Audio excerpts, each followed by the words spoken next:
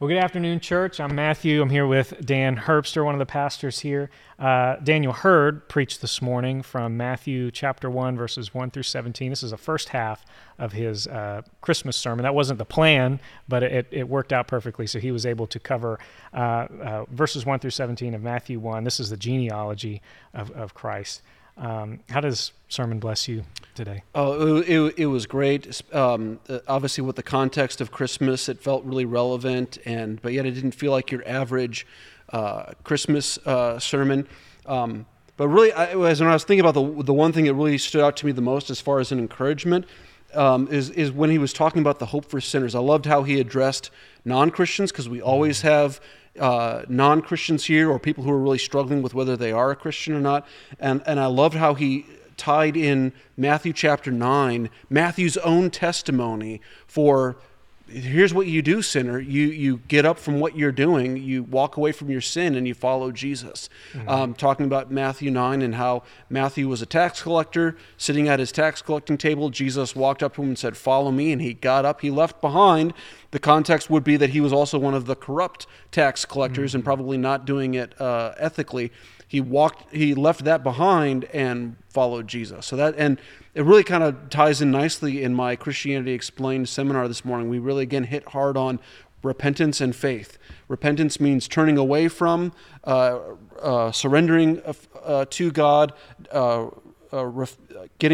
refusing to claim that you have a right to sin, and surrendering and following Jesus. So that was the most, I think, encouraging and just powerful thing that I heard. It was a great sermon, a lot of great points. Yeah, to that point, a quote that I marked down from the sermon this morning, from the genealogy, because you talk about Matthew's the one writing it. Matthew mm-hmm. was a tax collector.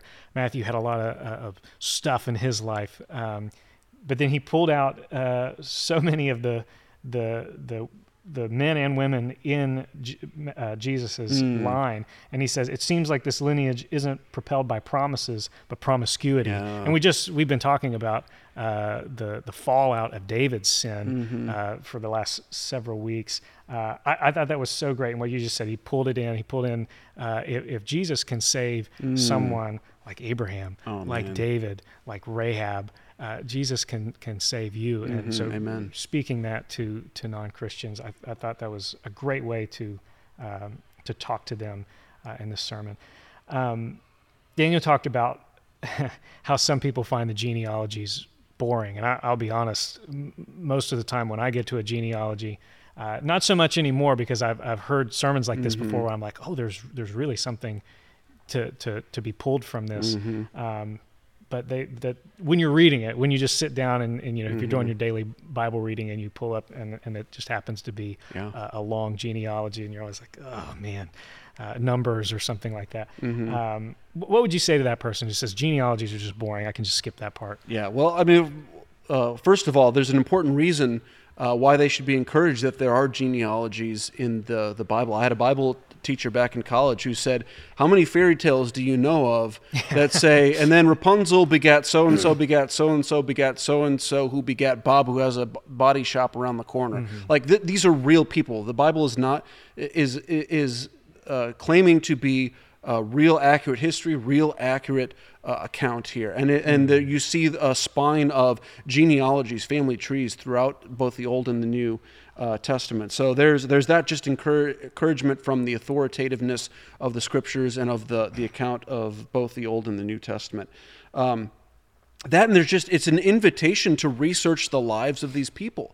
Mm-hmm. Ancestry, people finding their ancestry, their genealogies, or doing even DNA tests to find out where they come from. We can understand the appeal of that, right? But this is the spiritual heritage. This is like tracing the line of our faith through different generations and the promises God made to these lines. And then really, the most importantly here, this genealogy in particular is connecting Christ to David and to Abraham. And I loved how Daniel brought out almost the chiastic structure of David in the center, both with the numbers and in the middle of it, and that which amazingly connects again the sermon series that Kyle's been doing in 2 Samuel to here. Normally, during this time, we're talking about the job Kyle did in preaching Christ from the Old Testament. Well, here's a neat example of how we can tie Christ to the promises of the Old Testament. This genealogy is crying out for us to connect Christ to the promises of Abraham, that all the nations of the earth would be blessed through Abraham. The promises made to King David of someone who would that the throne would not die out, that it would be an eternal throne. Well, and then the exile, there's no more kings after the exile. How is this promise going to be fulfilled? It's fulfilled in great David's greater son, Jesus Christ. And then this will also help us in appreciating other genealogies, especially genealogies that take Christ all the way back to Adam. Spoiler alert, and maybe as a teaser, but Lord willing, when I get to preach my next sermon in Genesis, in Genesis chapter 3, 4, 5, and early 6 in February, there's going to be a couple of genealogies there, and it's just going to be neat to unpack the incredible truths there, the way that it points to the character and the faithfulness of God despite the unfaithfulness of man, and the promises there of a seed, of a descendant of Eve who would one day solve the problem of the curse of the serpent. So, genealogies are powerful. It's just inviting us to dig deeper so that we can appreciate. And whether that's commentaries or analyzing original language like Daniel did, or just using a good study Bible at home that will help you see the significance of passages like this, it's important that as Paul says, all Scripture is profitable. So we need to make sure we value all of Scripture, including genealogies. Yeah, like you said, it gives credence to the accuracy of what you're reading. If Matthew, I just wondered what kind of guy Matthew was to go around and collect all of this. It's not like he just knew this. He had to go and interview people, and so he was clearly, very committed to making sure this was accurate. What does that say about the Bible? Yeah. That there's this much detail. Like you said, it's not just some fantastical, fantasy that you would read. If you were to put a genealogy at the beginning of Jack and the Beanstalk, I guarantee you my toddler is not going to sit around and read it. But Jack and the Beanstalk's not a real story. So it's amazing. The thing that changed it for me, the thing that made me appreciate the genealogies in any kind of passage where it's just data. We had one of these. I can't remember what chapter in 2 Samuel it was, but it was just kind of David's exploits. His military campaigns. Yeah. I remember hearing a story from a missionary where he went. I can't remember where it was, but it was a very secluded tribe that he was talking with, and they wanted him to read through the Bible. And the pastor of this small little church that had been planted in this area asked him to. They said, "We're coming up on the book of Numbers." And he said, "Oh goodness, I'm going to put everybody to sleep." And he said he started reading it, and he said everybody sat up and were on the edge of their seats. He couldn't understand why, and they were just loving it. And afterward, he asked this man, why were they so enthralled by this? And people back in the States, they just skip over this book most of the time.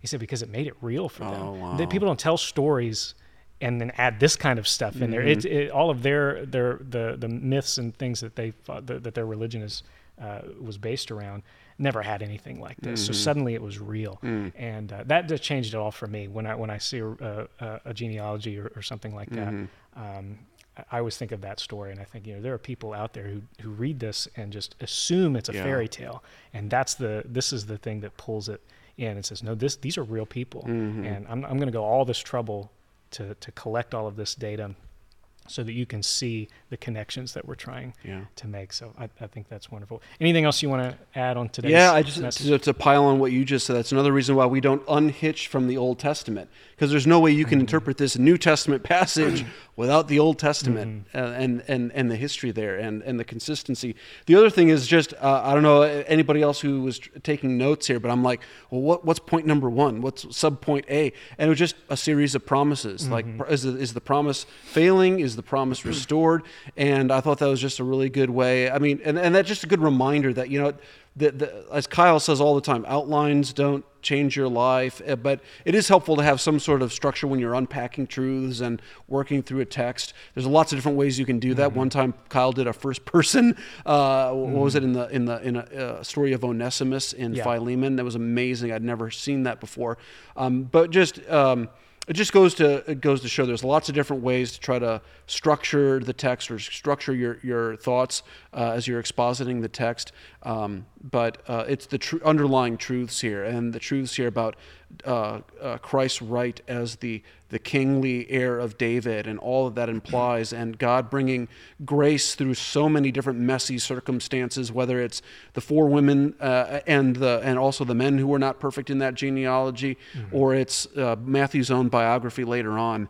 Our goal for believers is that you would be encouraged by the gospel and persevere in it. And for those who don't understand the gospel or are kind of skeptical and examining the claims of Christianity, we hope that as you consider these claims, you even consider this genealogy of Christ in Matthew, that the Lord uses that to produce faith, saving faith in your life. Yeah.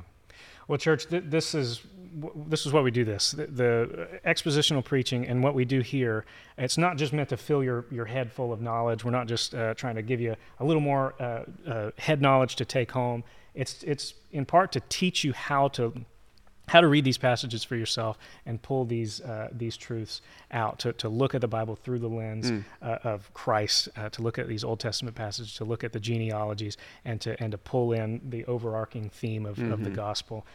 So that's our hope, that this and the sermons would help you to do that in your own personal study. Next week, Daniel will be back with the second half of Matthew chapter 1. It's Christmas morning. This is the first time we've had service here. First time a Sunday has landed on Christmas since we've been in the new building. So this will be great. If you can join us, we would love to have you here at 10:30 on Christmas morning. Until then, we'll pray for you, and we'll see you next week. Merry Christmas.